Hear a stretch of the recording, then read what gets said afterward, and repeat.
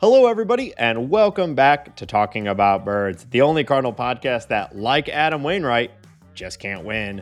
My name is Nate Heininger, and I am joined, as always, by my co-host, Ben Samorka.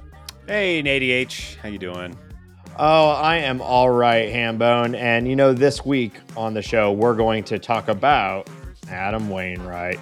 We're going to check in on some recent player updates. We're going to discuss the interview with Paul DeJong and what it says about Ollie and Mo. And we're going to talk about the upcoming series against the Pirates and the series against Atlanta.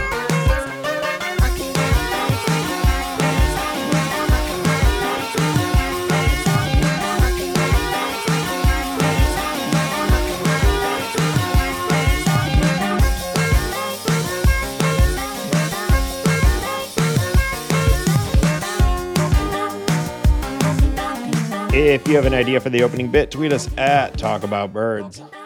Hambone, Yo. It's a dull week on the field for Cardinal fans, but how are you doing? How are things going for you? I'm fine. I'm doing well over here. Yeah.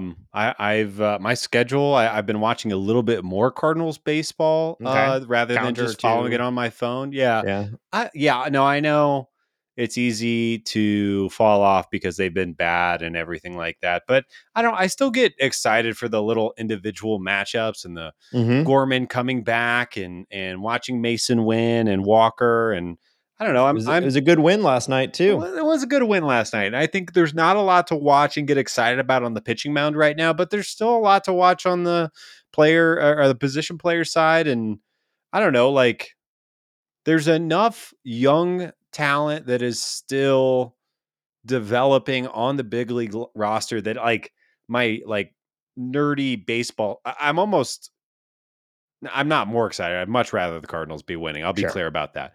Yeah. But I love watching young players develop, especially young players who I think are going to be with the Cardinals for a long time. So I don't know. I find joy in that. And then I also am pretty quick with my remote and flipping around watching, maybe the Braves or the Dodgers or a team that is talented. I think this whole thing that's going on in the AL West has been some pretty good drama over the past couple of weeks with the Mariners and the Rangers and, the collapse of the Angels and all that. So I find, I'm always watching baseball, even if the Cardinals are having a once in 30 year terrible season. I'm still there. Yeah, I'm the same. I mean, this was maybe the least exciting version of the Wynn and Walker call-up duo than we were expecting, but it's there. And it's just something to be excited about and something to watch. With Waino and Pujols and Yachty retiring and the young guys coming over and the quote unquote changing of the guard happening, I did not expect. I expected a hiccup because Gorman, Walker, and Wynn and Burley and whoever else, Liberatore and all these guys are so young. Of course, they're not going to just come out and dominate. But I don't think I expected. I mean, nobody expected this big of a speed bump or a shipwreck or I don't know, more than a speed bump, maybe. Catastrophe is closer to the word than speed bump. Yeah. Yeah, of course. I mean, we've been talking about it all season, right? Like no one saw this coming. But to your point, like baseball's still fun, and we're still watching. I am a big fan of the J-Rod show, and what the Mariners have been doing has been worth watching. And like you said, there's still fun in these Cardinal games. And the reality is that while we are expecting a pretty fundamentally large off season as far as the pitching staff goes, like this offense that they're putting out, for better or worse, is essentially what we're going to see next year, right? Like this is the lineup. Now, I believe I don't think that this is even conspiracy belief, but I do think that the Cardinals are prioritizing not winning right now. So we're seeing some lineups and some play that I think is not what we'd be seeing if this team was, if their record was reversed. Right. I think you could argue even that some of the veteran players, Arenado, Goldie, they would never say this, but I wouldn't even blame them for maybe not going 100% all day, every day right now, right? Like, we need them healthy and good for next year. If you're Nolan Arenado or Paul Goldschmidt or Wilson Contreras or maybe that's the end of the list. If you're a high dollar position player and you're mathematically out of it and you get hurt gravely in the last month and a half of this season, obviously mistakes happen, accidents can happen, anything could happen, but that it's pretty stupid. Yes. Yeah, an accident, an injury from an extreme exertion situation. Right. Yeah, now that said, like, I'm just saying this. I mean, if you look at Arenado, he's been, offensively it's been up and down, but his defense is fully back at this point. So it's kind of, the first half of the season, he was really struggling. And if you keep an eye on DRS rankings and things like that, he's starting to fly up, and I think you can see it on the field too. So he's not, I'm not saying, I would not be accusing these guys of like tanking themselves or like no not caring to win, but frankly, like, I don't blame them if maybe they're not coming in at 100% all of the time, and then starting Mater over a 85% Gorman. Like, they would not do that if the Cardinals were in contention right now, but they aren't. And we want Gorman playing basically only at 100% right now. So let's sit him. Like, Mater is, I don't think Mater would be on this team right now if they were still in contention. No. But I mean, who knows? He's been on the team. He's been DFA'd 3 times this year. He has some sort of magnet to this team. But like, point being, like, you see a lot of frustration from the fan base for things like that, and I get it, because you're watching the game, you want to watch a good game, you want them to win, right? But I mean, honestly, if the Cardinals were, if their record was flipped, Jordan Walker might not be on the team. Mason Wynn might both be back in AAA, because let's not shy away from that. They have not been, or Jordan Walker, Mason Wynn hasn't been up enough to have any opinion, but Jordan Walker is getting valuable reps at the MLB right now, at the level right now, but he's not been a great player. It's okay. This is a great year for him to marinate and get better and figure out the league and blah, blah, blah. But yeah, this team is constructed in a kind of a goofy way right now. I think they're being deployed in kind of a goofy way right now. And I assume Ali Marmol and John Mozeliak are prioritizing health over everything. At least they should be.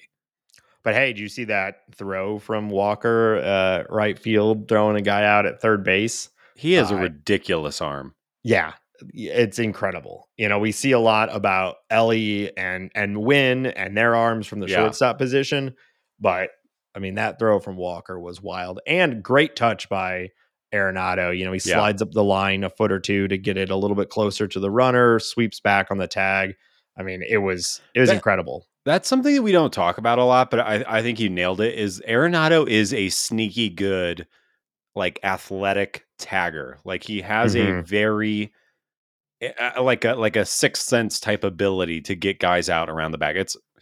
He's awesome. His awareness and sense of space, right? Yes. That, like, he in that millisecond recognizes that if he takes 2 steps forward, he'll be able to catch the ball just a little bit more in line.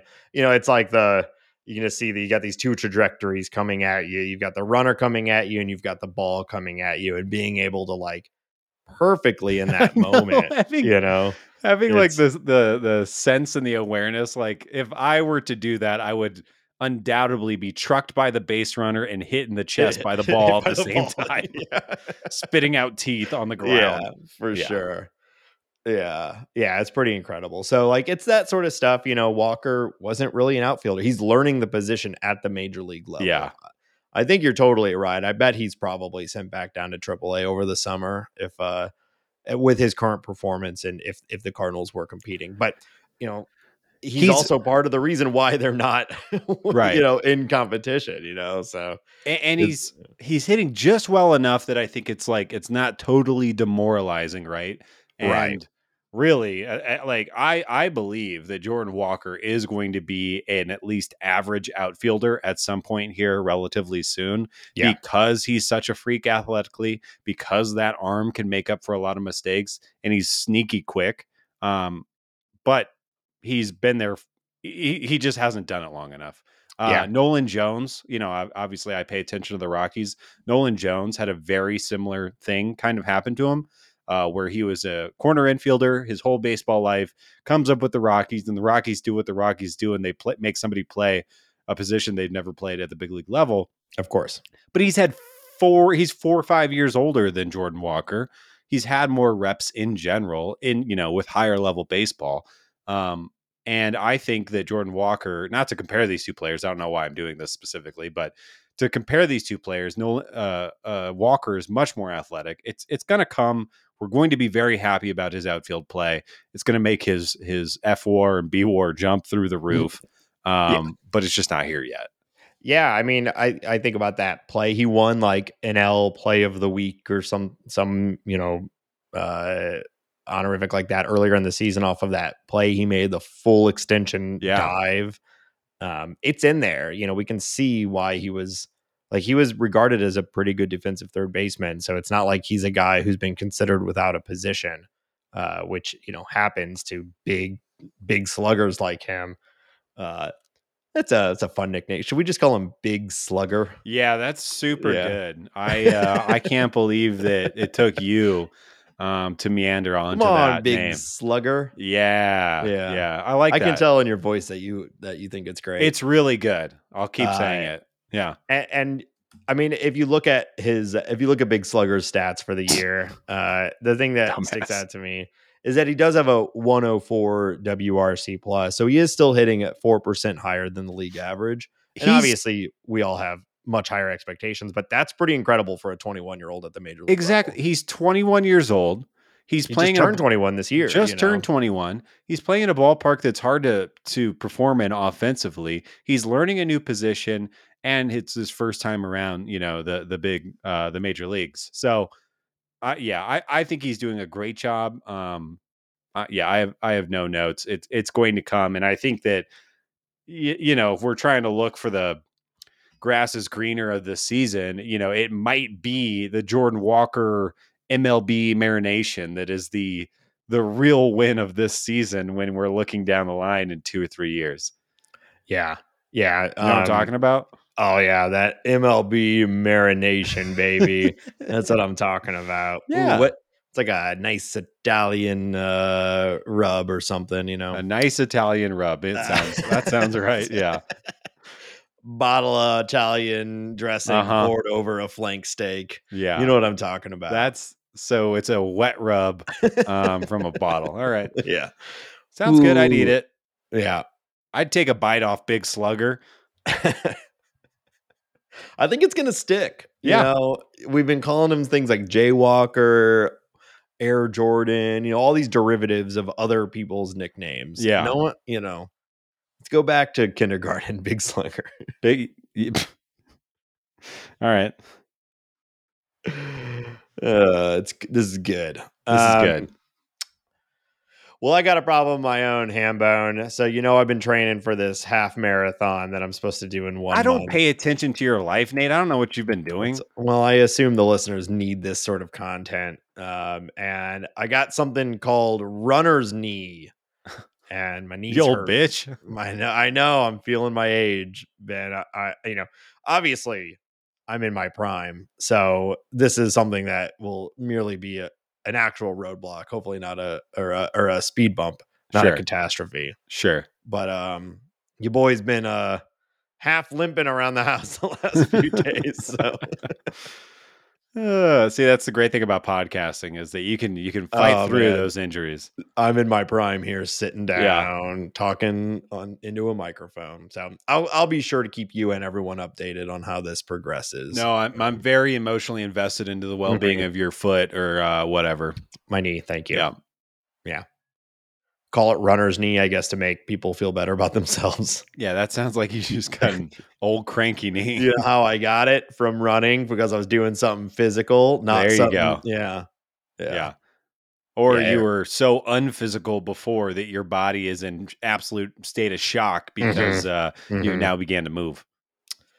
It could be that. It could. I don't think it's that, but it might be. And my body's shutting down. I'm pretty sure. You look. Yeah. You're on death's door. It starts with the knee. Well, the problem is also all the skin falling off my face. So that might be a clue too. Chunks. Yeah. It's a pretty horrible look right now. But this isn't a video podcast, although it kind of is. We put it on TikTok. All right. Well, let's talk about what we said we're going to talk about. All right, Wainwright.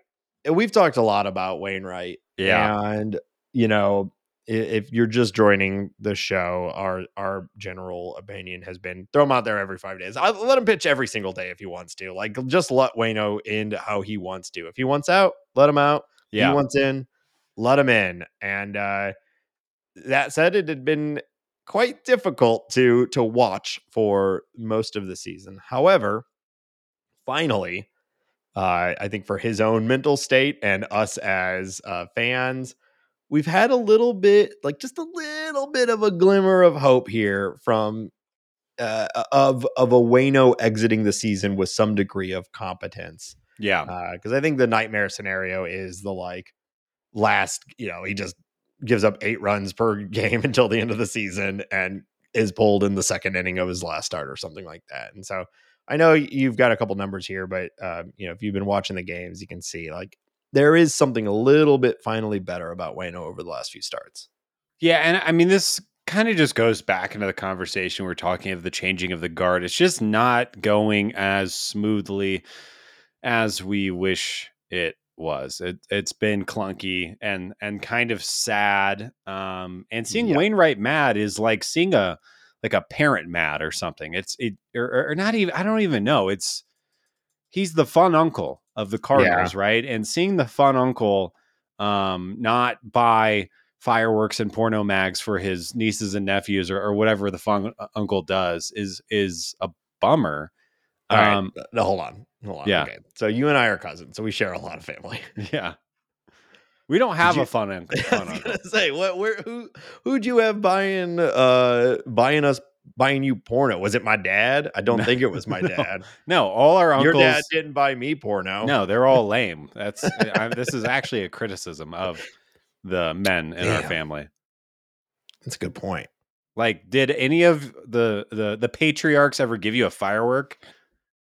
I mean, yeah, but not in a not like in a cool sort of hey kid, here's some M80s, Yeah, go blow up a mailbox. Don't get into trouble. Do you ever blow up a mailbox? No, I was too afraid. We got really into those sparkler bombs for quite a while. I had a phase, yeah, and never blew up a mailbox. It's a federal crime, I'm not going to jail for this. But I did blow up a road, those the tube, the fat cones. Yeah, orange tubes with 2 or 3 silver stripes around them. Yeah. Fat cones.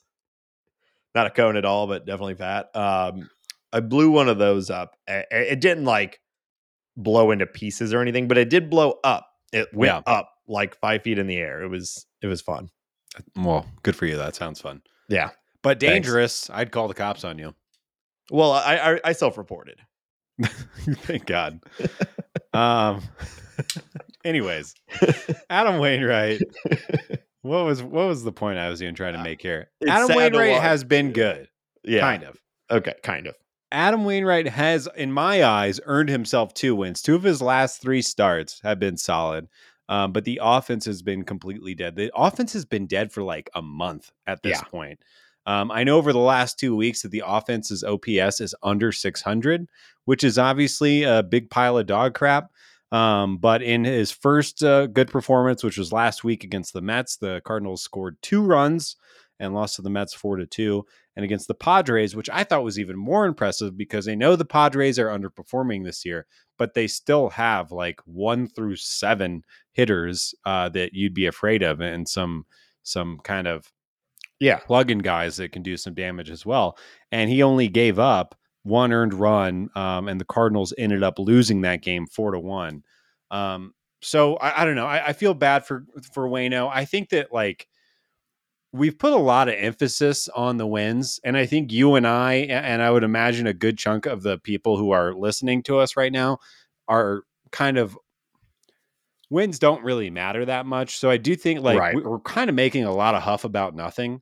But the fact that he's put up quality starts and not gotten the win, that's how baseball goes. That's why it's really hard to get to 300 wins. That's why we probably, after Justin Verlander retires, if he gets to 300 wins, I would probably say we'll never see another 300 win baseball player, at least in our lifetimes, unless there's some dramatic change to how wins are scored or something. I don't know. And really, I think it'll just continue to go the way of they're devalued, and it's kind of a nice shiny number out there. But yeah, it's just, I guess it's kind of too bad. I do think I'm feeling a lot better about Waino's final month of being a Cardinal. I'm kind of getting curious of what's going to happen. I feel like there has been less fanfare than I would have expected. Not that Waino is an all-time great like Albert Pujols and Yadier Molina, but he's a guy. He's like a made man in St. Louis, in the NL Central for sure, and I feel like he's well liked throughout MLB. So I'm kind of surprised that he is not getting he's kind of, I mean, he's rumbling and bumbling his way out of this season, and I don't know, it's been kind of a stinker. Yeah, 100%. So, side note real quick, Justin Verlander's at 254 wins. I don't think he's going to get to 300. He's going to need to pitch for he needs almost 50 more wins, and he's 41.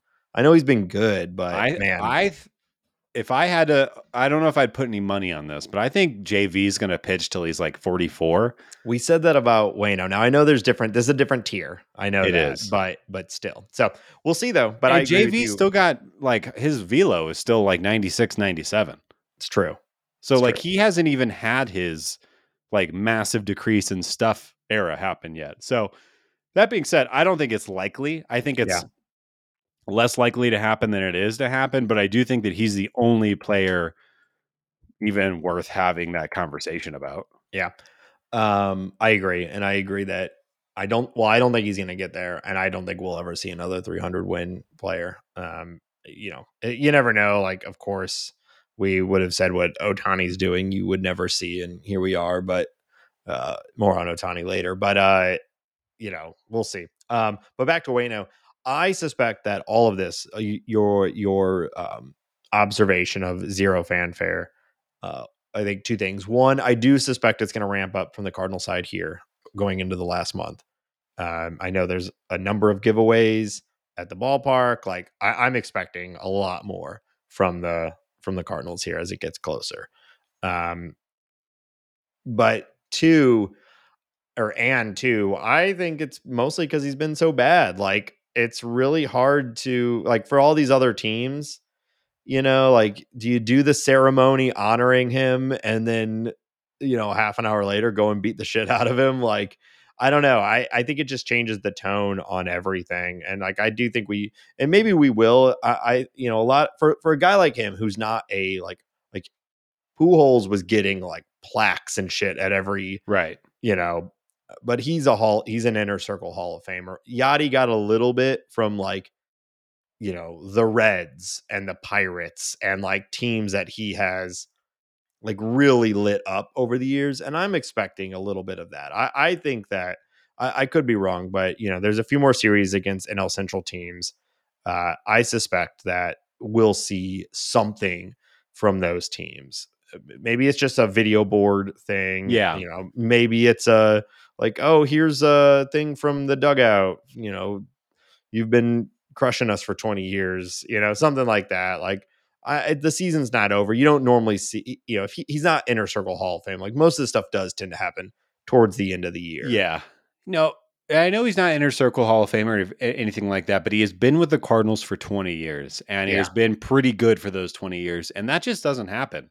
Right. And I'm not saying they need to roll out some carpet for him or donate or whatever it might be, but just a little surprised we're not seeing much of it. And yeah, I think you're probably right. Like if he was having, a 3.5 ERA season and getting close to 200 innings pitched again, and there were conversations about Adam Wainwright coming back again next year, and he was having to address those questions, it might be different. And I don't know about you, but I've kind of noticed that no one has asked him about 2024, at least in quite a while. That's come on my radar. Yeah. Well, normally he has fully announced his retirement, multiple times. And yeah, he'd have to be absolutely dominating for it to be the case. I mean, you and I have kind of joked that like what's going to happen is he's going to have like 3 really good starts in September, and then we're going to hear him say, this didn't go the way I wanted. I think I've got a better year in me. And he's going to sign like a $3 million year contract with the Cardinals next year. And then the Cardinals get to say, see, we needed 3 pitchers. We got one of them. It's Wainwright. And then we all have to go, yay, Wainwright. Yeah. And I don't want to we kind of talked about this at the end of last season on the show, was giving Adam Wainwright $17.5 million in his age 41 season, even after the season he was coming off, the best idea for the Cardinals, who already had a Swiss cheese, pitching core. And I think obviously now when we're sitting back almost 6 months, into the 5 months into the season, obviously we look pretty smart there. That being said, not, placing an almost $20 million bet on a 41-year-old pitcher is not a lot of teams would have done that, I guess, is what I'll say. Even if they were a franchise stalwart, type legacy act. Well, he was worth almost 3 WAR last year and almost 4 WAR the year before. At the end of last year, he obviously had struggled a lot, but there was some hopefulness around it that he could repeat that sort of production. And guys don't normally take pay cuts when they're coming off of a 3 WAR season. So you can see like how it got to that. But yeah, obviously in hindsight, like if you're asking me would I bet against a 41 to 42-year-old pitcher, I'm going to say I will bet against that every year. Like it's just, you're more likely to hit that bet than not. Yeah. But anyways, it's been a bummer. I love Adam Wainwright. I can't wait for him to get his red jacket. I can't wait for him to maybe kick Brad out of the booth and get that come country in record album, get the country record out. I would really love. I don't know. We need some more personality in the booth right now. Yeah, I've actually been meaning to like throw that on our agenda. We can touch on it real quick now if you want. Like you and I were both pretty, like I think a lot of Cardinal fans, we were pretty like bored by the Chip Caray selection. And I did want to say, like, while that sort of rings true, that it is he's not exactly an exciting broadcaster. I will say though that he's been fine. I know that's not like, I don't want to like damn with faint praise here, but like he's been better than I expected, frankly. That said, my expectations were pretty low, but like he hasn't been, he's just like blended in, which is really, I think, you'll take that over being obnoxious or like, he hasn't really done any of the stuff that I was worried about, like complaining about the current state of the game, all that stuff that we were worried about. I have really caught very little of that. Now, he's not like super fun and exciting or anything like that, but like as far as having to replace your all-time, your beloved broadcaster last minute, like it's gone pretty well, I think. Yeah, I agree with your statement for the most part. He has not been as much of a stick in the mud about the current game as I expected, and as how he came off from the Braves, maybe, or doing Braves broadcast. Maybe he took that note and improved himself. But I think the bigger problem for me has been it is just so boring. He lacks personality. He seems almost like an automaton, and then he tries to sprinkle in some some quirkiness or some uniqueness, and I don't know, it always kind of lays flat. And then I think, like, having listened to Brad Thompson for as long as we have now, I have his kind of, we listen to these guys every night and it just starts to wear on you. And Brad Thompson kind of says the same things over and over again. Chip Caray kind of says the same things over and over again. And when Jimmy Ballgame is announcing, at least it's something different. Now, Jimmy is always on a tangent and it's some bullshit that makes no sense, or something that's slightly racist, or there's always some, at least it's slightly more interesting. But the Brad and Let's be Chip careful games, here. Let's not say slightly racist is slightly more interesting. oh, I'm just saying it's not. I'm fine with saying that. It's at least Yeah. it's not this milquetoast Sure. nothingness. Sure. Yeah. I'm not saying I want my announcer to be racist, slightly racist, or however you'd like to characterize some of the words that he's used this year. Inappropriate, but at least he's speaking. It's coming from a place of somewhat authenticity, even if the core of that authentic thought is garbage, I guess, is what I'm trying to say. Yeah, I do know what you're trying to say, and I won't press too hard on it. But yeah, I agree. I mean, I wonder too how much of this is just colored by it being bad baseball. Like it's all part of, like, you're watching like a package, right? You've got the game, you've got the production, you've got the broadcast, and it all starts with the field, right? And there's only so much these guys can do when game after game it's like, well, shit, Sure. there goes the lead. Like, it the it's the got to be. Mets Yeah. the Mets are in the same boat as the Cardinals right now, and Keith and I can't think of the Ron Darling. They at least come off as authentic presenters, and they're not just reading from a script that they've reread 6 times. So that's, anyways. I don't want to dwell on this too much. Yeah. Honestly, I watch a lot of, like, opposing broadcasts, especially like when the Padres are playing. I'm a huge Don Orsillo fan, so I'll skip over and watch those games a lot.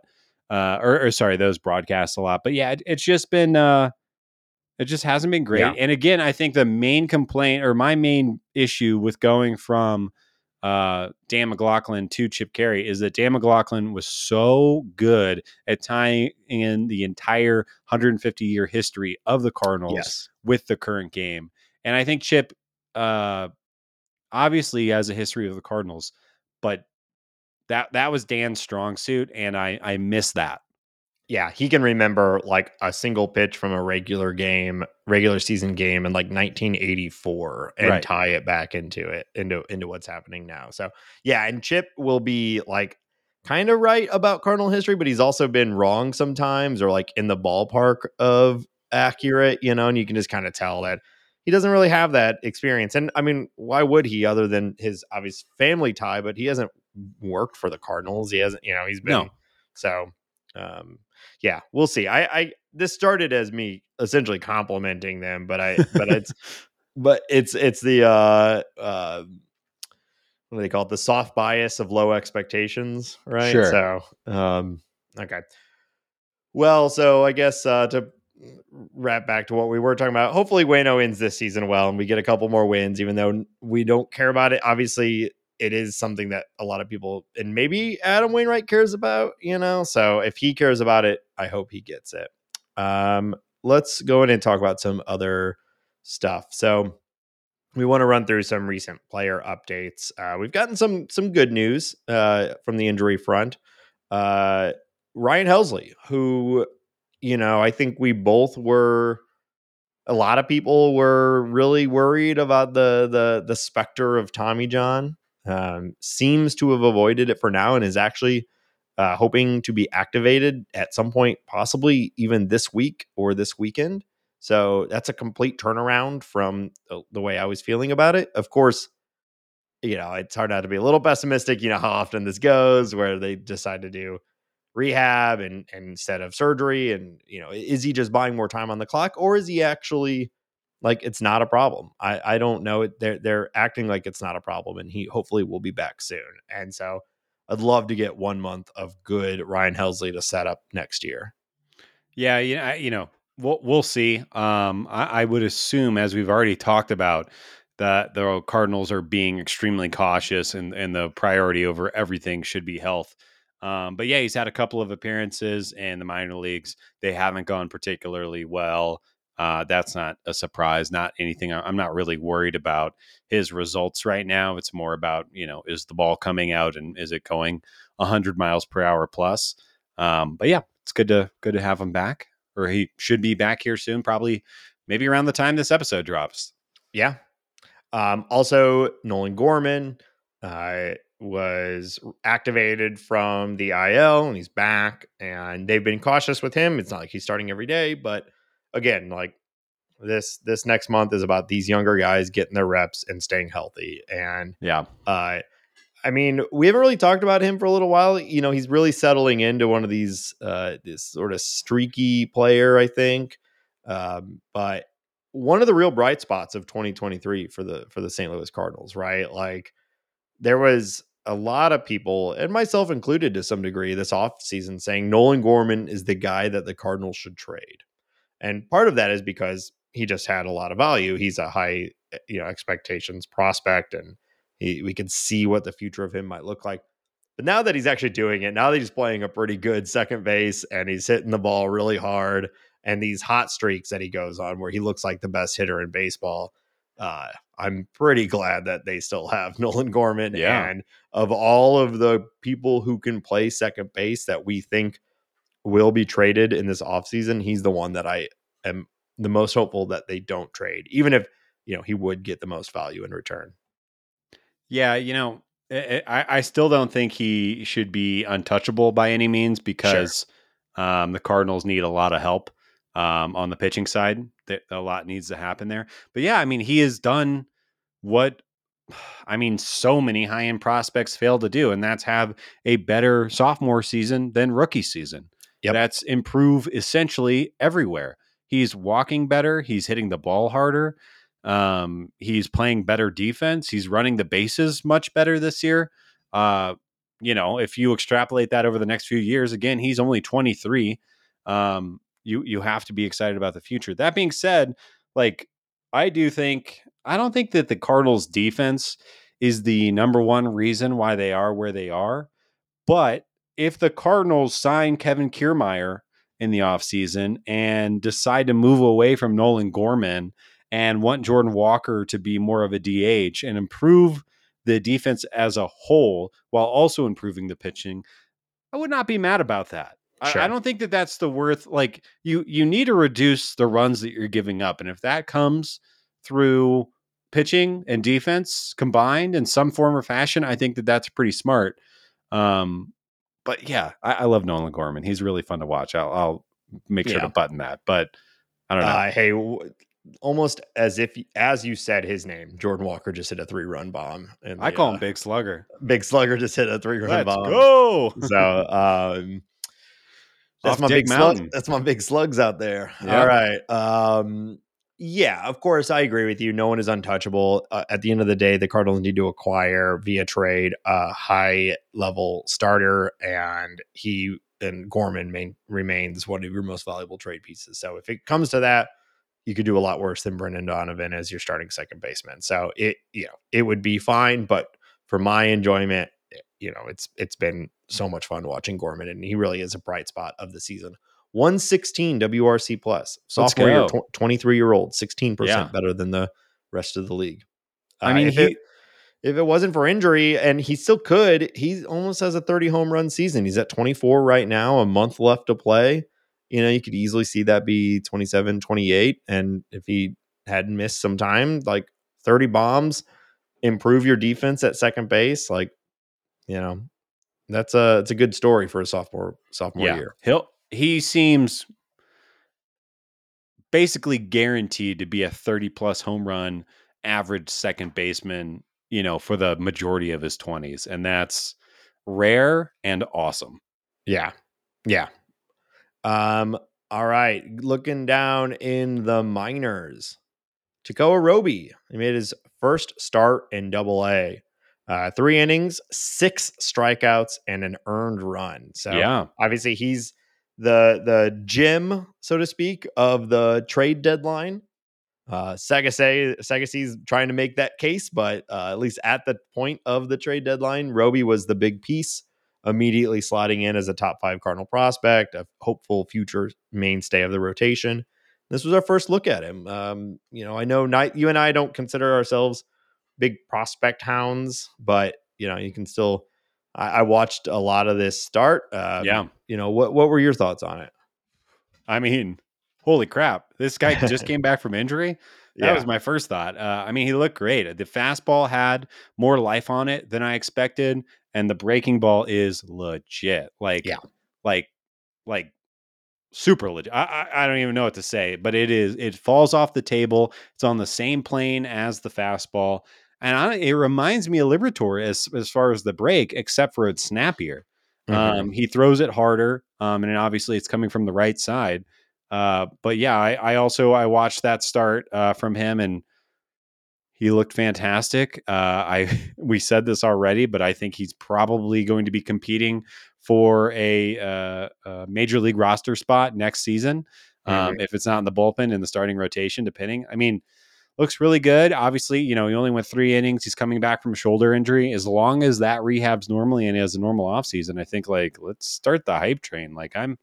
I'm there already. It's Yeah. it's exciting. So yeah, Yeah. I think nothing but really good. Let's see more. I don't know if you saw this. I actually think you did. It's later on the outline, but Harrison Bader has been placed on waivers Yeah. from the Yankees, and he's mostly been hurt during his time with them. He's had some really good moments for them, but I think considering what the Cardinals got out of Montgomery, and then now what they got out of the trade for Montgomery, which did include Stratton, but it was Montgomery was the big piece of that trade. 100%. You got to be happy with this little moment of wheeling and dealing from Mozeliak and crew, turning a season and a half of Harrison Bader into a full season essentially of Montgomery, and then maybe one of our rotation mainstays. Yes. And Sagasay. So if you pull up the trade web in 6 or 7 years and the accrued WAR added, the wins above average added from this trade, it's going to be heavily in favor of the Cardinals because of everything you just said. So it's been great. Mo deserves credit. Yeah. All right. So, well, here, I'll let you intro this next part you want to talk about. Well, yeah, I wanted to talk about, so September is coming. We're recording on August 30th. So it's sneaking up on us. That means that the Cardinals can add a pitcher and a hitter to their big league roster as rosters expand. If you don't remember, this is a newer thing. The roster goes only from 26 to 28, and one of those can be a pitcher as you add. So anyways, I wanted to talk about who the Cardinals should call up. I think that there's a lot of interesting names. And I kind of have a couple that I picked, and I'm curious of who you think the Cardinals should pick up. So I've decided Ben's picks are Moises Gomez and Gordon Graceffo. My thought with Gomez is that he's been a little hotter recently. He's put up an 851 OPS in the last 18 games. The dude is 24 years old. He's getting older and older. Not that he's cooked by any means, but these games don't matter. Kind of curious what this guy can do in the big leagues. He's obviously got real time power, and if we give him 60 at bats in MLB, how does he perform? So I'd be curious of that. Where those at bats come, I don't think it really matters. Give some other guys some time off and get him in there. Maybe it's even just DHing. Luke and Baker's got to fight for at bats too. However that works, should be fine. And then with Graceffo, Graceffo's also, he's slightly on the older side of that little group of pitchers in AA and AAA. He's 23. He's been decent the last couple of months in AAA. And I really think, the Cardinals are talking about bringing in 3 pitchers. I just don't think that's going to happen. And I think that the Cardinals are going to need to rely on a Graceffo, a Liberatore, a McGreevy, one of those guys. And I say you pick your favorite flavor and get that guy some big league time, maybe as a multi-inning relief, maybe as a backup to a starter who's you don't predict is going to go very long, but really just get him in the bigs throwing and kind of, get his feet wet, get a cup of coffee, and hopefully that makes his leap into MLB next year or the year after, whenever that is, smoother, and you kind of have an idea of how he'll perform. But yeah, I'm going to tag Graceffo and again, Moises Gomez. Yeah, it's really hard for me to argue with both of those picks, honestly. Like, I think Moises Gomez probably, there was talk of him breaking the team out of spring training this year. Right. Was it he led the minors in home runs last year? Yeah. Right. So like what it's kind of like what like Luke and Baker, right? Like I don't know what else this guy needs to do to get a shot at the major league level. Also, speaking of, Baker hit his first big league home run. Congrats That was to him. a tank. Yeah, it was fun. So it's hard to argue with against Gomez because everyone after that it's like, well, hey, let's ride the hot hand and let's get Sagasay up here and just see what happens, Yeah. But I think Gomez is the obvious choice. There's some reps in the outfield. Tyler O'Neill's only playing every other day or every third day right now, so let's get Gomez up there and let's just see if it sticks and get some at bats. Yeah. And yeah, there's this kind of soup of like mildly performing starting pitchers who we've all been hyped about, but none of them are really breaking out this year. And you chose Graceffo. I was thinking Michael McGreevy would be interesting. He was doing at the beginning of the year, he did really, really well at Double-A, mid-twos FIP before earning his promotion to the major league level, or I'm sorry, to Triple-A. And he's had an all right season Right. at AAA, but he's that pitch and contact kind of guy. He fits what the Cardinals have often found success with, and let's get him up here and see what some innings at the big league level you could like. It's kind of the same as Graceffo, right? It's like maybe he's a long man for next year, Right? There's plenty of innings, and let's let a couple of these guys try it out at the big league level. So I'll go with McGreevy, but I'm being pretty passive here because I think there's a lot of guys that are all kind of the same after Gomez. McGreevy I think would be fun. Yeah, I think the only other player that would be an interesting call up is Ivan Herrera, just because he's been great at both levels, AAA and MLB this season. But I think the question is, do you want him just catching every day at AAA, or do you want him spending time with the big league staff? What makes the most sense? Is he taking over the catcher position next year? I have to assume the Cardinals have some awareness of who's going to be backing up Wilson Contreras next year. And maybe that's Andrew Kisner again because he's hitting the ball. Even though he's I know very below average defender. We've talked enough about this, but I truly I think it's good. It's what's going to happen. We're going to ride into next year. Contreras and Kisner, and then Herrera's the backup at AAA. And this leads me into the segment that we're going to talk about after the break. But I want to talk about Ollie and Mo, but we can go to break first. All right, yeah. So we've got more to talk about. We're really going to dig in on Ollie and Mo here. Yeah. Oh no, don't be mean to me. So, you just have that impression. It's just always right there. You just can pull it out at any stop. What do you mean impression? Hate particularly Muppety in that last one.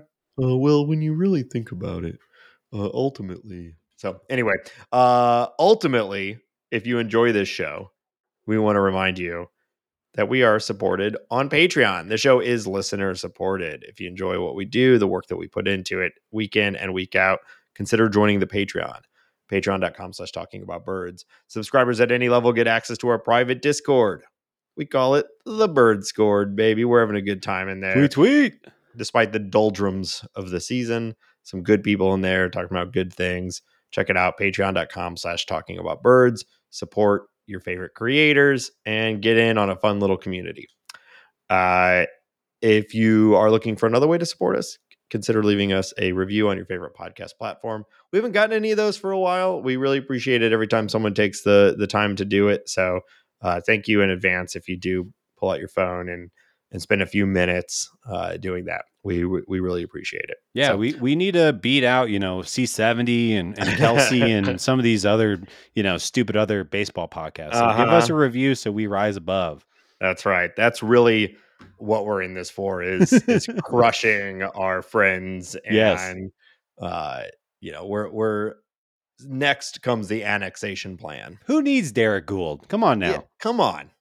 And our path to bringing down Derek Gould is through positive Apple Podcast reviews. There we go. Join the revolution. That's the branding we need, Ben. Yes.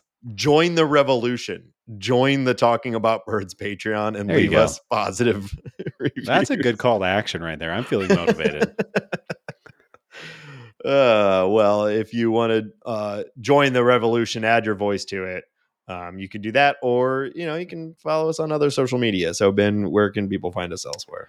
Yeah, follow us on Twitter at Talk About Birds. We're on Instagram at Talking About Birds. You can email us any questions, concerns, criticisms, discussion points, whatever you might have, to talkaboutbirds@gmail.com. We're on TikTok. Check us out on TikTok. By the way, the podcast can be listened to on Spotify if you prefer Spotify. Check us out there. And you can find all that information, new shows, everything at talkingaboutbirds.com. And again, that's talkingaboutbirds.com. Talkingaboutbirds.com. Yeah. Join the revolution. Oh, no. Okay, wait. I don't like this anymore. Too bad it's happening. No. Wouldn't it be cool if everybody was just chill? All right. Let's talk about something that's been kind of over the news over the past few days. Ben, will you kind of break this down for us, for those who maybe haven't caught on to it, and then we can talk about it. Yeah. So just to make sure we're all on the same page, obviously Paul DeJong was traded to the Blue Jays. I think he was in Toronto for about 19, 20 games, something like that, was DFA'd. And in the interview that Paul DeJong gave to ESPN last week, he had mentioned that essentially as soon as he was DFA'd, that Farhan Zaidi was GM, or the president of baseball ops for the Giants, was ringing him up. Brandon Crawford had just gone down with injury, and they need a shortstop. And as we all know, Paul DeJong is many things, but one of those is steady Eddie as far as defensive shortstop. So anyways, he's over there. He's playing for Gabe Kapler. And in an interview, he mentioned some things that I thought were pretty interesting. He first off, and the reason I add credence to what Paul DeJong is saying here is because first off, he was with the Cardinals for a while. He knows this org as well as anybody does. And I think Paul DeJong is a smart guy. Now, maybe sometimes too smart, but I think he is a thoughtful person, and he organizes his thoughts and he presents them calmly and reasonably, which for a baseball player is that's good. Low bar, but yeah.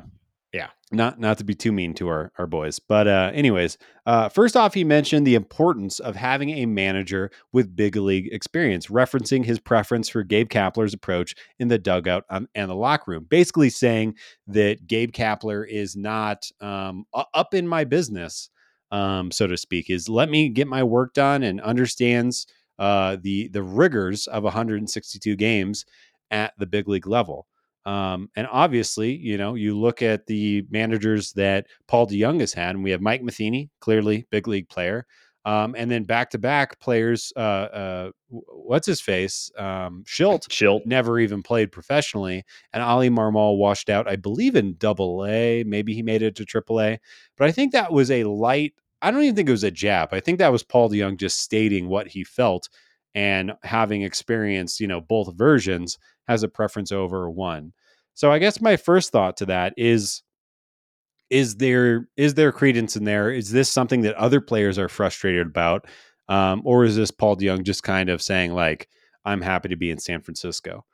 The other thing that I want to talk about in this interview is that he referenced the Giants' ability to use their entire roster and put the right player in the optimal position to produce their best. Basically, talking about the idea, Brandon Crawford is going to come back at some point. He's a left-handed hitting, defensively gifted shortstop. Paul DeJong is a right-handed hitting, and he essentially is saying that I believe that the Giants are going to put me in the best position, and I think I still have a place on this roster. What was that guaranteed or not? I don't know. Anyways, my question, I guess, or the whole thing, the point I want to put on this, and why I think this interview is interesting, is: are we seeing Ali Marmol be as dynamic as he can possibly be this season? Should the Cardinals have deployed a more flexible approach to pitching, similar to the Giants? The Giants had pitching issues all year. They have Logan Webb and a bunch of guys. And they have deployed some type of opener or some type of dynamic pitching arsenal 50 times this season, and we're in game 130, something like that. So what is that, like a third of the time ish, something like that. Anyways, I say all of that.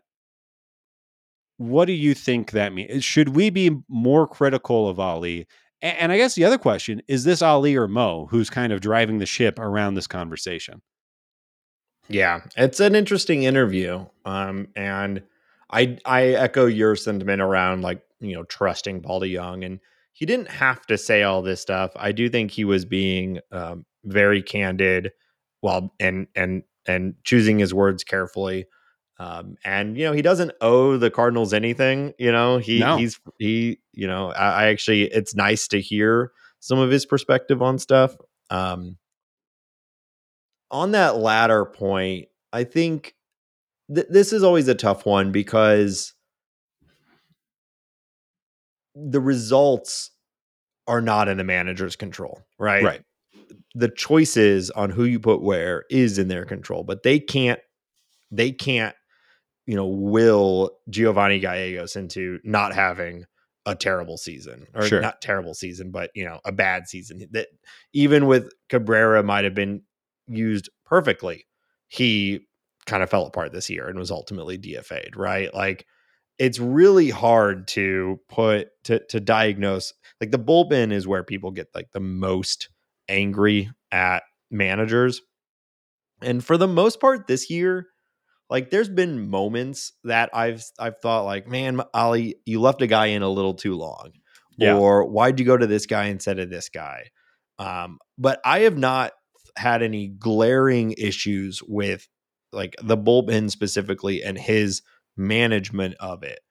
They have been bad because they are not performing. Like, he has followed a relatively consistent script that you would think most people would. It's the generally considered recipe for success, and it just hasn't worked over and over and over because of poor performances. Now, are those poor performances because they're put in bad spots, or is it? I don't know. It's like Well, it. But I don't think Marmol is a bad bullpen manager. That said, I have been a fan of the idea of the opener. I know you hate it. So are you starting to change your mind on that? Or do you think that would have made more sense for the Cardinals this year? I hate it. I think it's bad aesthetically, but I am not in the Cardinals front office or in the dugout, and I am not charged with winning games. The St. Louis Cardinals pitching staff is they've put up 12.7 FWAR this season. The San Francisco Giants pitching staff has put up 12.2 FWAR this season. One of those teams are in a much better place Yeah. regarding the playoffs and the standings. The Cardinals have a better offense than the Giants.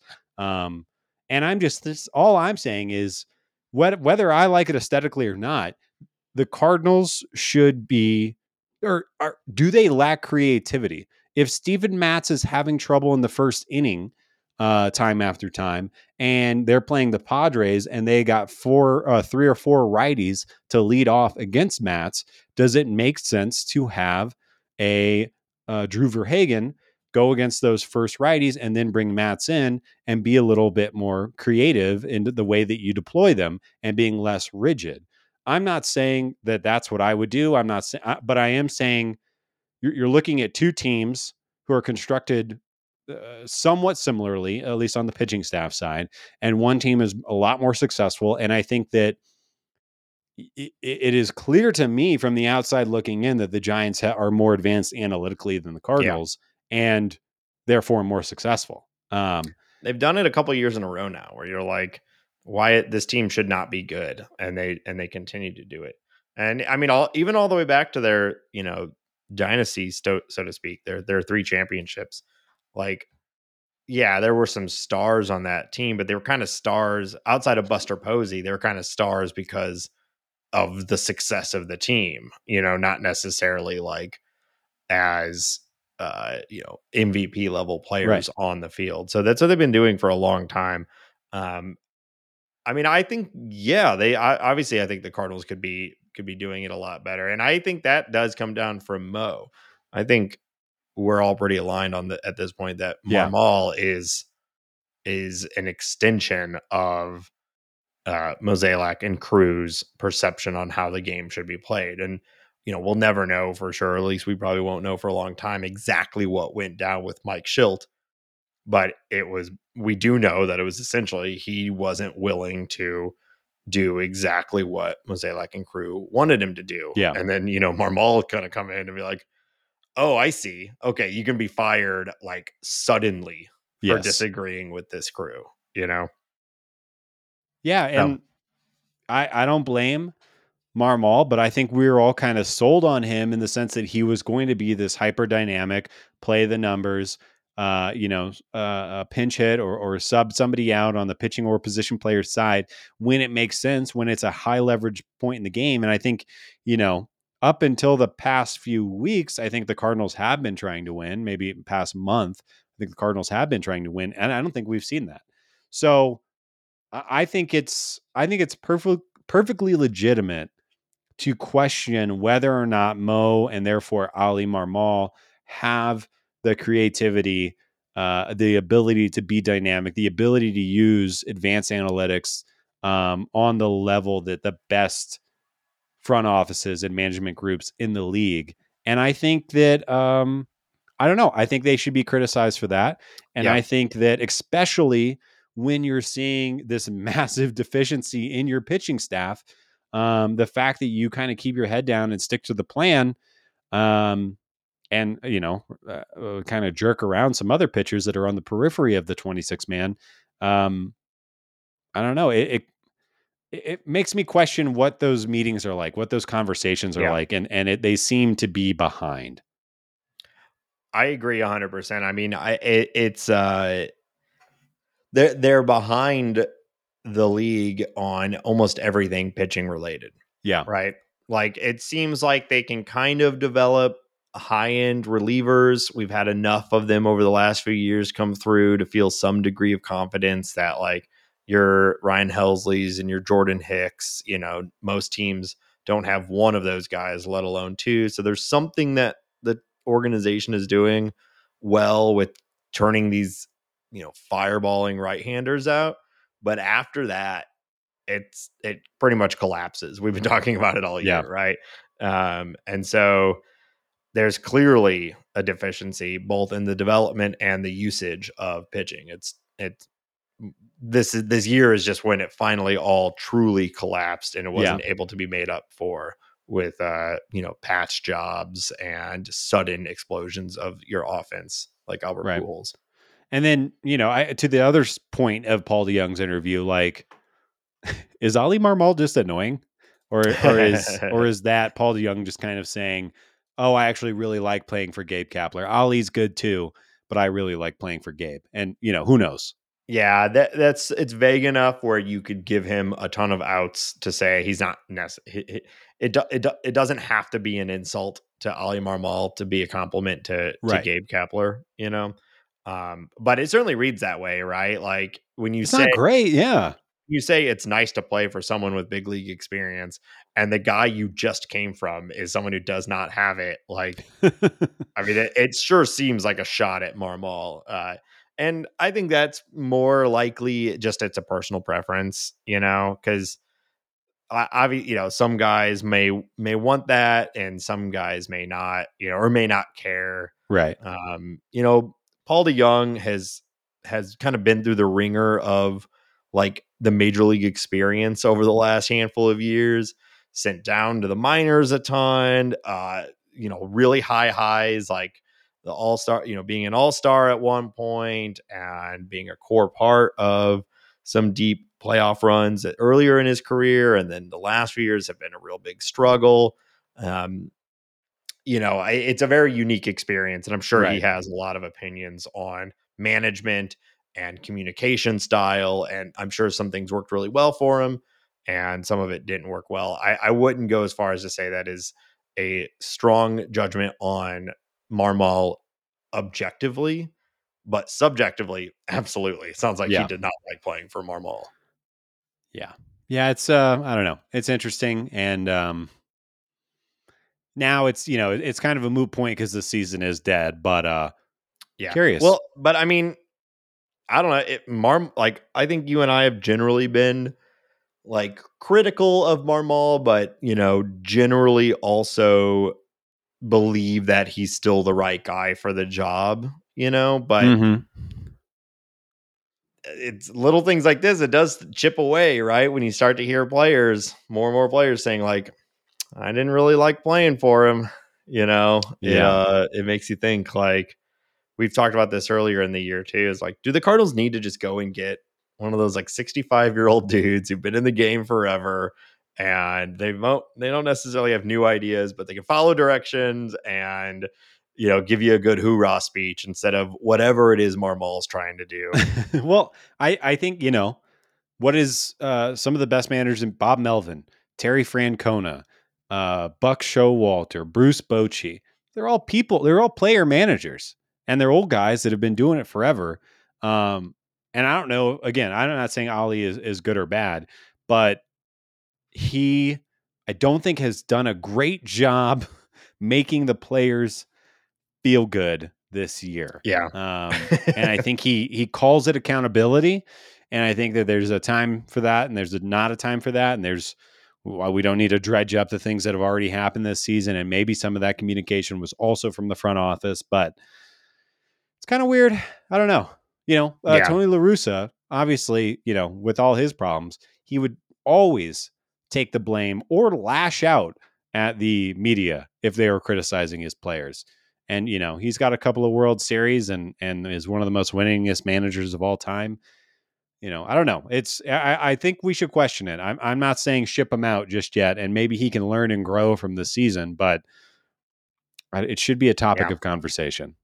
Certainly feels like we need Marmol to stop doing post-game pressers at this point because or he needs to get a new script from the communications department or something. But like all this, this is not us. We got to find a way to win. We got to find a way to, we just got to find a way, just find our way. We got to do the thing. Like it's the same thing over and over and over. And I know it's a tough spot for him because they just keep losing and you have to go and do that press conference. But I'd love to actually hear the reality at this point. Just like, hey, the guys are tired. It's been a long season. We're trying to play hard, but we're also trying to stay healthy or something like that. We're also deploying Casey Lawrence twice a week. So what do you want me to do? Yeah. Obviously he's not going to say that. That would be more of his patented accountability, but I don't know. Anyways. Yeah. Well, I think, for better or worse, 2024 will be a Marmol season. Now, does it go after that? I think we'll find out. That's going to be a big question. Yeah. I don't think it's a sure thing. No. All right. What next? So we've got some a couple series coming up. Kind of a tale of two seasons here. We've got 3 games against the Pirates, which we've seen them a lot. Maybe this is a chance to really make up some ground in the competition of who's going to finish last in the NL Central, the Pirates or the Cardinals. Yeah. But I don't know if you've been paying attention. Key Brian Hayes, I know you're a big fan, has been seemed to have been really stepping up recently. He's a big part of their future, so maybe we'll see some fun. At one point he was like the most hyped guy in in the minors, and then early in his career. Then injury has just continued to derail, but he's a fun player, and I know O'Neal Cruz is out, but like Yeah, you can see a world where that left side of O'Neal Cruz and Ke'Bryan Hayes will be a lot of fun. Yeah, I mean, Key Bryant's awesome. He's going to be a 2020 perennial guy with perennial Gold Glove. He's just got to lift the ball a little bit more. But yeah, he's been super hot since coming off the IL. But yeah, I don't think we need to hit on the Pirates too much. We've seen them a bunch recently. But yeah, the Cardinals are currently before this Padres Cardinals game on Wednesday is over. The Cardinals are currently 3 games behind Pittsburgh. So if they can sweep, you're feeling pretty good about that record holding up. But right now, it's really not looking good. And I don't think the Cardinals are going to sweep that series. So that is what we're paying attention to. But look out, those Pirates, they're coming. Yep. And then after that, we go to Atlanta for a 3-game series against the Braves, a juggernaut of a team. I was reading about this the other day, Nate. The Braves have the most runs scored in baseball right now.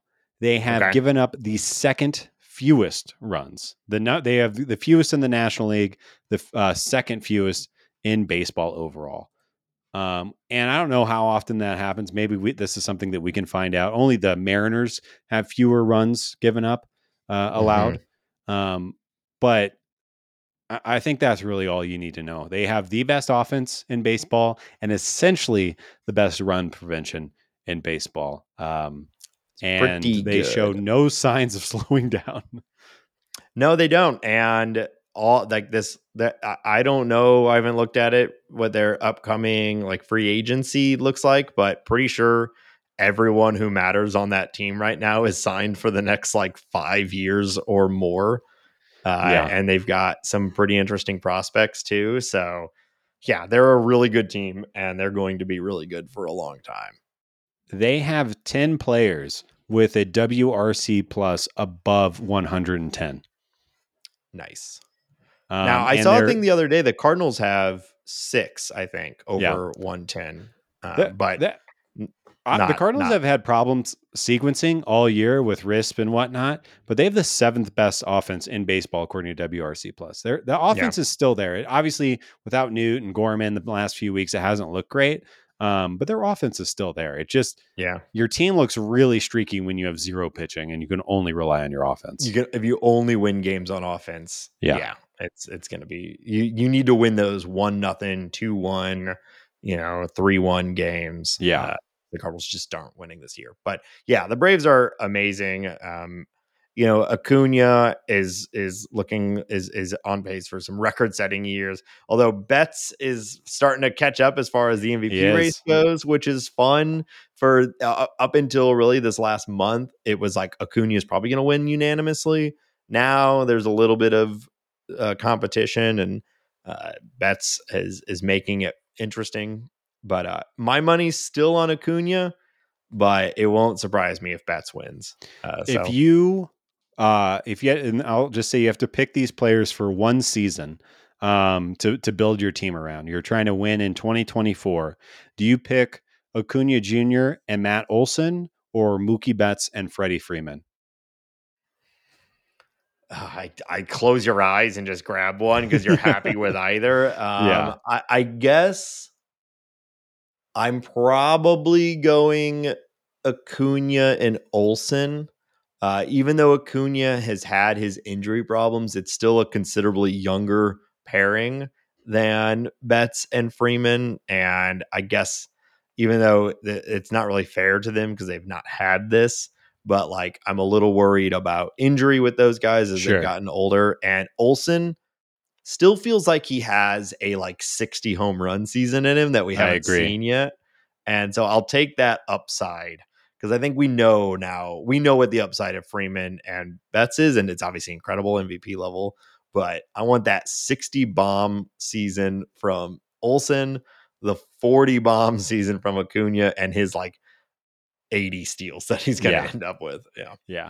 Yeah, it's. I mean, they've. Yeah, I think I agree with that. If I had to choose, although I love Mookie Betts so much. Oh, sure. But yeah. Now, Anyways, yeah, Mookie Betts is my maybe my favorite player in baseball. But yeah, if I'm just on the field, I think I'm going the other way. yeah.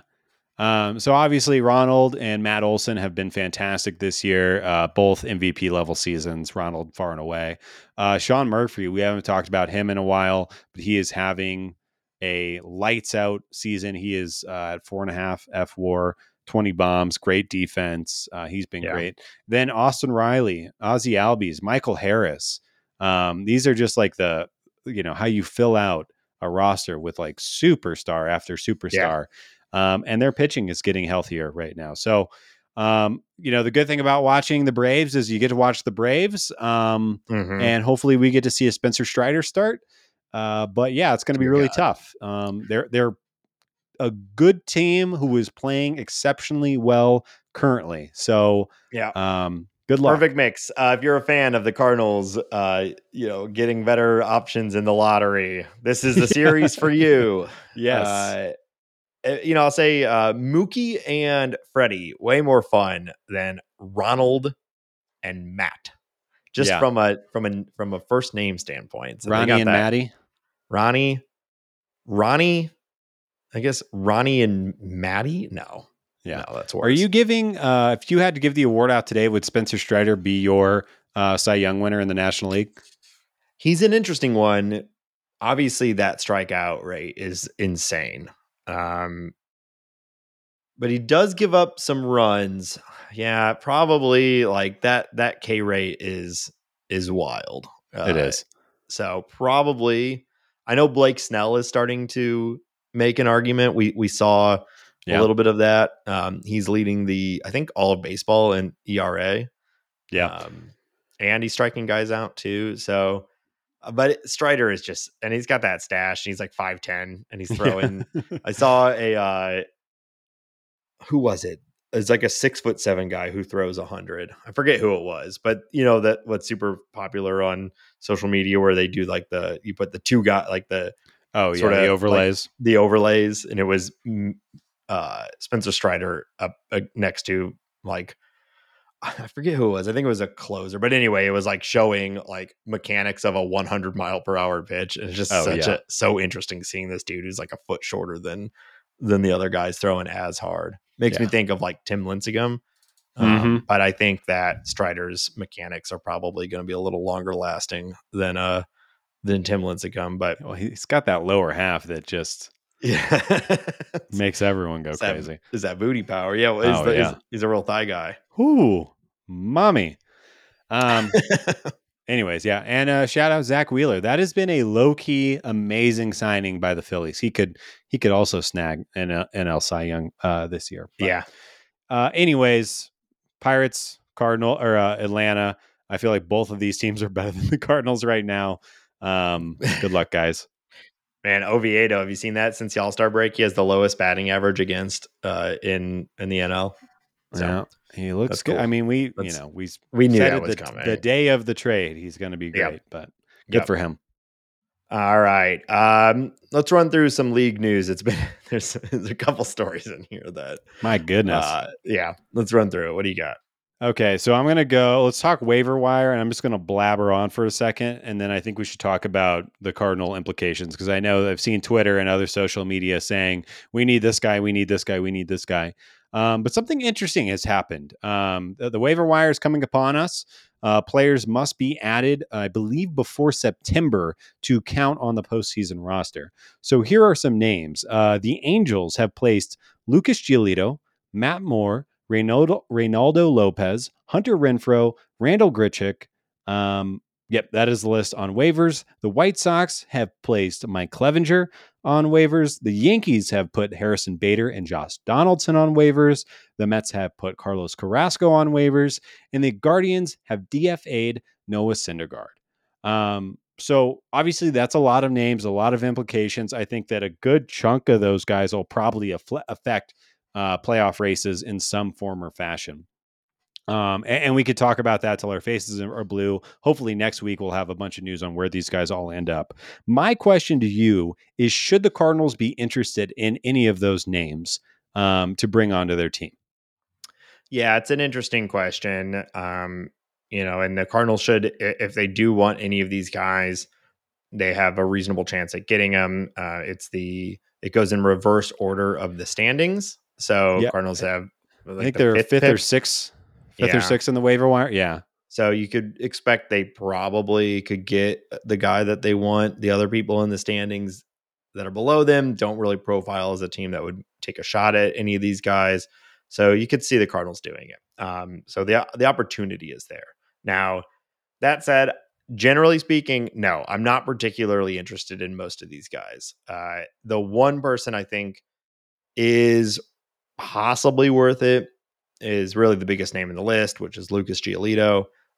He's going to be a free agent after this season. The Cardinals need starters. He will likely be an affordable option.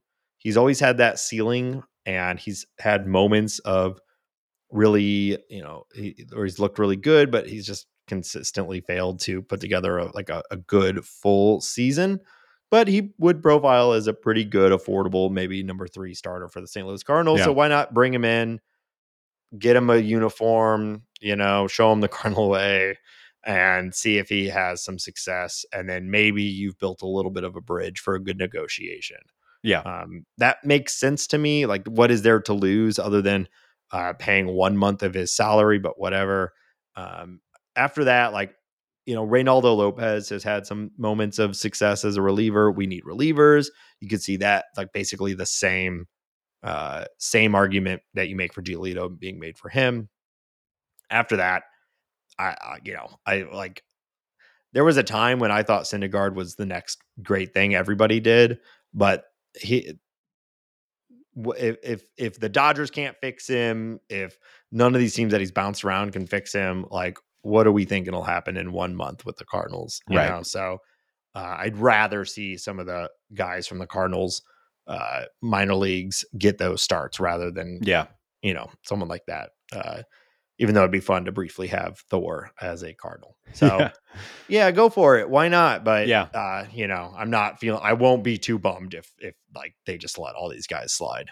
Yeah. There's 2 players on this list that I would be interested in. You already named one of them, Giolito, and that would be, like you said, to try to sell him on next year, and bring him in if you identify him as a guy, especially like you said, you get him into the system, and I think that makes it easier to sign him going into next year because at least he knows what he'd be getting himself into. And then I would say Harrison Bader would be the only other player I'd be interested in, just because outfield defense, and I think Bader would be an interesting target for the Cardinals going into the offseason. I don't think that they will get him. I do think going for a glove first center fielder makes a lot of sense for this team. But I don't think you need to sell Harrison Bader on St. Louis because he knows it. So if that's a direction you want to go, you can get him in the offseason. I don't think there'd be any reason to go pick him up now. But I agree with you. And I do think outside of the Lucas Giolito sales job that we might be trying to do, any innings should be given to young guys internally in the month of September to get their cup of coffee. Or Lawrence or Lawrence or Barnes. Yeah, Barnes, whatever. Yeah. Sure. Maybe Verhagen can turn something on. There you go. All right. Moving down the list, Steven Strasburg has announced that he has retired from baseball. All I have to say about him is he was awesome. I remember his first start. It was on ESPN. It was appointment viewing. Should like a guy with Hall of Fame talent that just could not stay healthy, but somebody who I absolutely love playing or watch playing. Yeah, he's great. Sad to see him go, but I don't know if you read the breakdown of his contract, but he'll be fine. He's getting paid like $30 million a year for the foreseeable future.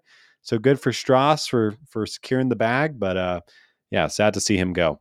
Yeah, and despite all the injuries and all the struggles, he won a World Series, was the NL or was the MVP of the World Series that they won. Like, you could do a lot worse than what he did. So, but yeah, I mean, he was, probably Hall of Fame talent, and just it's hard. Baseball sports are hard. So, sports are hard.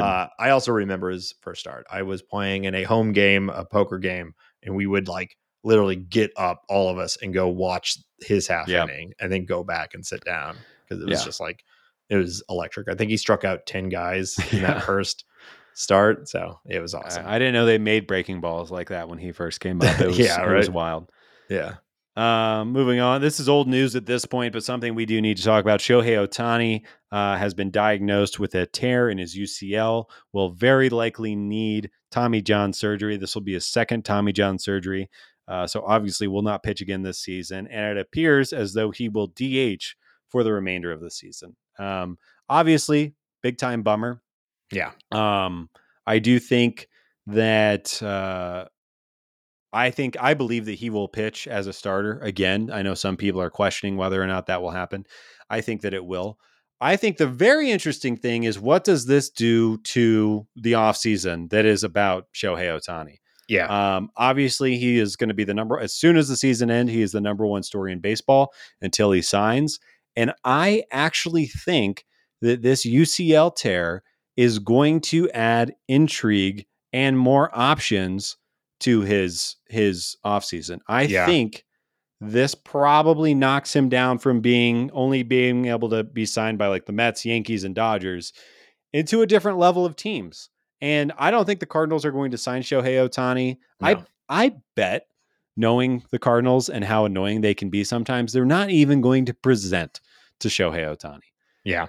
But something like this does bring him into the tier of teams like the Cardinals, the Mariners, who like the Giants. Oh, the Giants could probably be involved either way because they print money.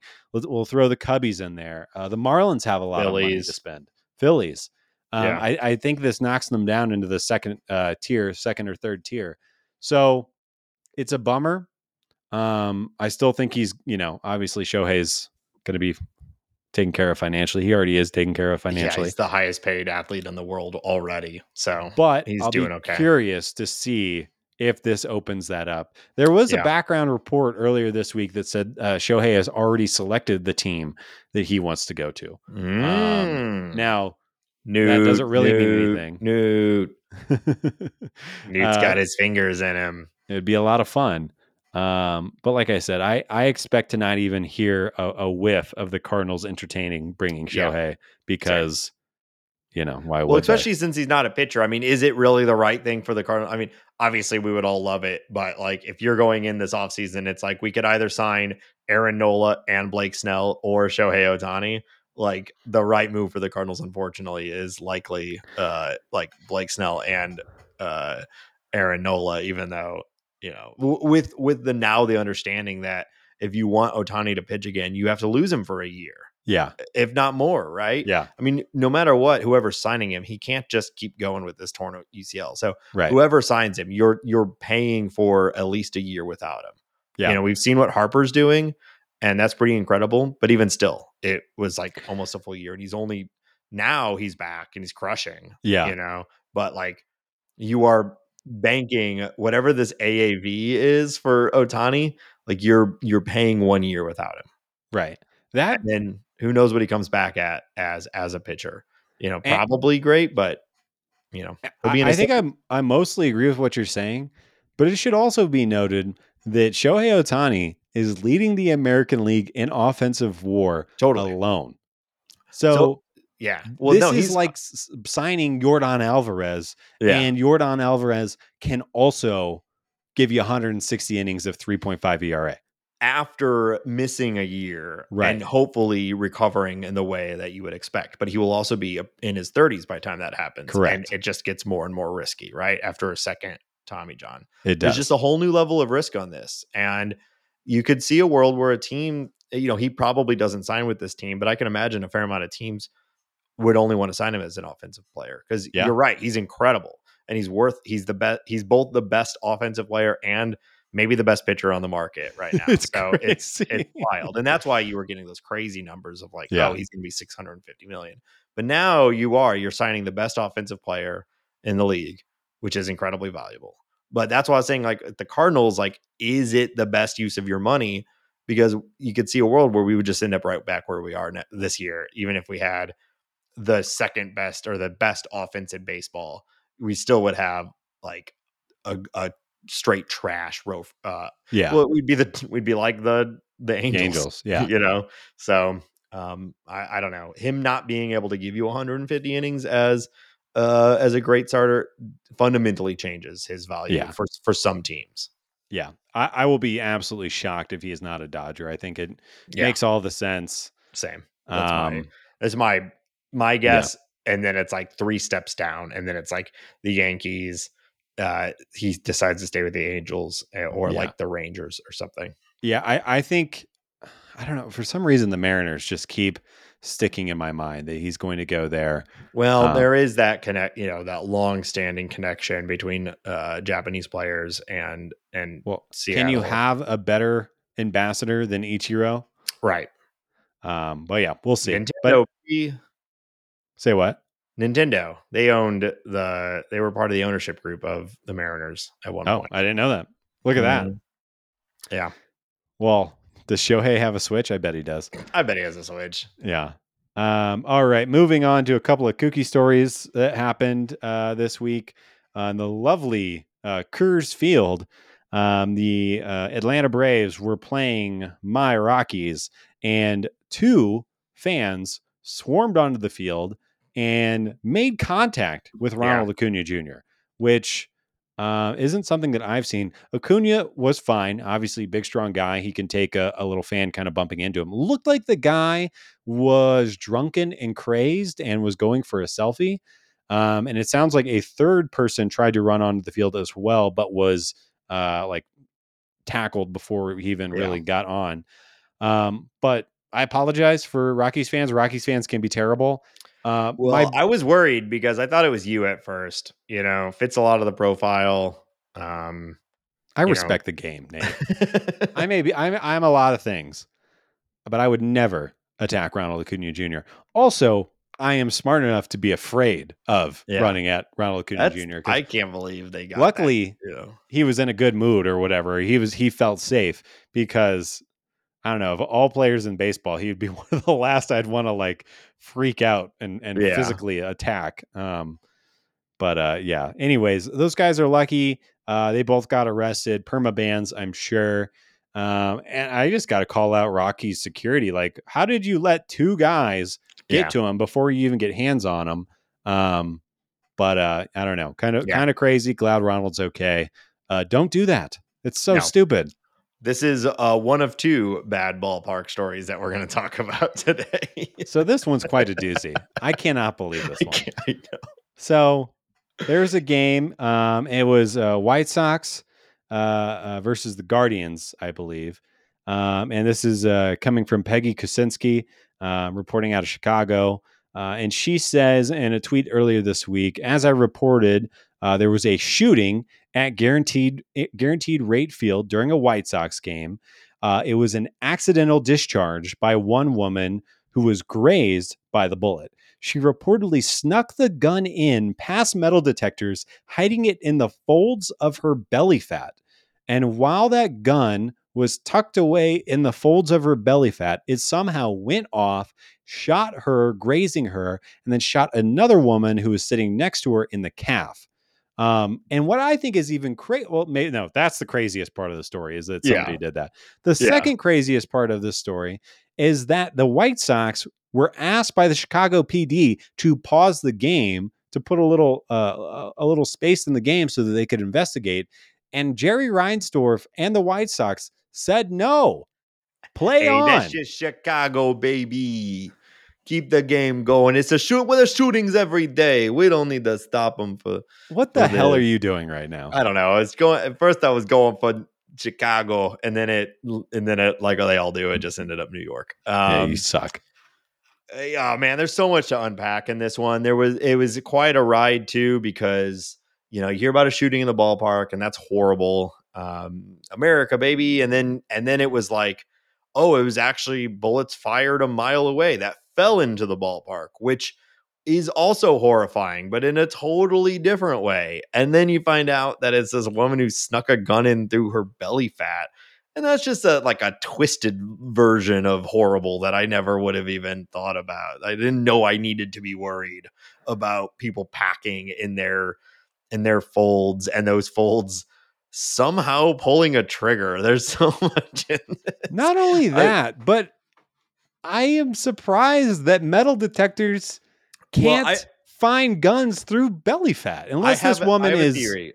Yeah. I have a theory on that. I don't know anything beyond what you've read, but I have a theory. Is that I don't know what she was wearing, but we've all seen it where people go through metal detectors. It goes off, and then they're like, look, I don't have anything. Yeah. And they're like, oh, are you wearing a belt? And they're like, yeah. And they're like, all right, just go on, and like, not a diss on like, major event security, but I've seen that a dozen times, or like a friend of ours who has a metal hip, he just like, I have a fake hip, and they're like, okay, go on. Right. Yeah. Like, you're not searching that part of a person. If they're not wearing anything that you think could like hide a holster, like, people get through metal detectors that bing all the time. So I bet either it didn't bing because, I don't know, it can't go through that, which I would think it could, but I don't know.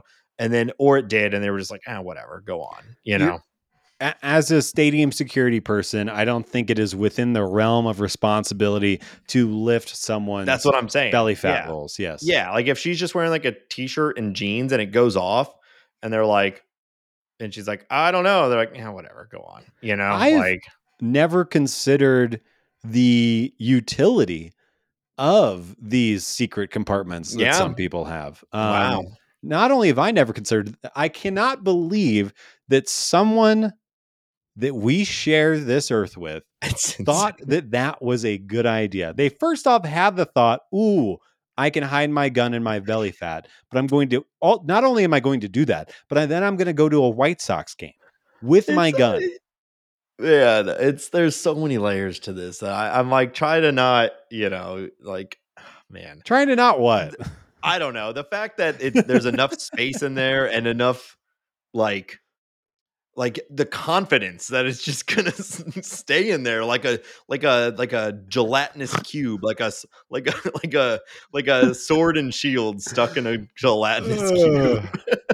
Do you think that she's done this many times? This can't be the first time. You're not dry run. This isn't a dry run. This is where she's packing. Yeah, and then what? Like, Eloy hits a home run, and you stand up and bang. Yeah, I mean, she's lucky on a million counts. First of all, that she's alive, because it very easily could have shot her, and then, but more importantly, that it didn't kill anyone. Like, can you imagine getting shot through the belly of someone sitting next to you at a White Sox? You're already at a White Sox game, right? You're not having a good time. And then you get shot through the belly fat of someone next to you. It might be the most American story of all time. It's incredible, and it's horrible. Yeah. Leave your guns at home, people. You're not at that big. You're not that cool and at that big of a risk that you need to have it at any moment. I don't know. Well, maybe you do, because now I don't know. You got this. Now I don't know. Also, if it's that far in there and it's that secure, like, can you really retrieve it quickly in a state of emergency? I don't know. Like, it just is in. It's incredible, not in a positive way, but it's incredible. All right. Well, luckily, are other people doing at Talk About Birds? My God, do you store things in your belly fat? Valuable, expensive, dangerous items. Yeah. So, anyways, I knew we were going to talk about this, and I've both been looking forward to and dreading it the whole time. That's all I got for league news. Okay, Jesus. All right. Well, we're so long on this episode. We're gonna wrap up this one by checking in on a prediction game. We've done this 2 years in a row now, and we tend to do quarterly check-ins. So we're a little past. We're right around like the 75% point of the season. We've got 1 month left. This was a game we did. It was called Draft Day Heroes and Hatchlings Edition. If you're new to the show, at the beginning of the season, we did a draft. We each took 3 people from the 26-man roster and 3 people not on the 26-man roster. And our goal is to see who ends up with the most combined F4 by the end of the year. Last year we did it and we tied, which is wild. And so this year, we will run through it. Yeah. So let's see. We'll start with mine, which I had Nolan Arenado, Nolan Gorman, Dylan Carlson. That's my heroes. And my hatchlings, I had Matt Liberatore, Gordon Graceffo, and Moises Gomez. So Nolan Arenado is currently at a 2.9 F-WAR. So he's put up almost a full WAR since we last checked in on this. Nolan Gorman is at 2.1, which is pretty good. Yeah. And then Dylan Carlson has fallen since the midway point of the season. He's now at 0.2. And Matt Liberatore has doubled his WAR since the midway point. He's actually at 0.6, which is higher than I was expecting. I'm assuming that game against the Rays, that was probably like half a WAR right there. Yeah, exactly. I mean, it has to be. He's at 0.6, and like there hasn't been much since then. So I've had a pretty good last quarter, though. At the midway point, I was at 4, and I'm now at 5.8. And hey, if I'm right, we'll see Graceffo and Gomez here shortly. Right? Yeah. So a chance to add or subtract. Yeah. Then you had, I believe, the first overall, and you took Goldschmidt. MVP. No, actually, I had the first overall. I took Arenado. Okay. You took Paul Goldschmidt, who is having the best season on the Cardinals. He is at a 3.5. You also then took Tyler O'Neill, who actually, even though it doesn't really feel like he's been around, when we last checked in on this, he was at negative 0.3. He's now at 0.6. Yeah. So even in limited time, he's been having an impact. Tyler O'Neill is good. Yep. You took Tommy Edman next, which at the time felt like quite the coup because I forgot about him. And he's having a good season, but not what it was last year. But he's at 1.8, so it's not bad, right? This is where it gets a little more rough for you. Mason Wynn. He is currently at negative 0.4. Yeah. Yeah. He could revive that. He could turn that around in this final month. So that puts you at a total of 5.5. So once again, wow, we are neck and neck. So you are 0.3 F4 behind me. Yeah. So we know Jake Walsh isn't going to come up. Zuniga might come up and add, but I'm really hoping that Tyler O'Neill and Mason Wynn have a strong finish. And really shame on both of us for not picking Lars. That would have been the best pick of the year. And we both whiffed on that. So I have been wrong about Lars. Basically, I've said it a number of times. I think one of my bigger predictions going into the year that Dylan Carlson would have a better season than Lars. Yeah.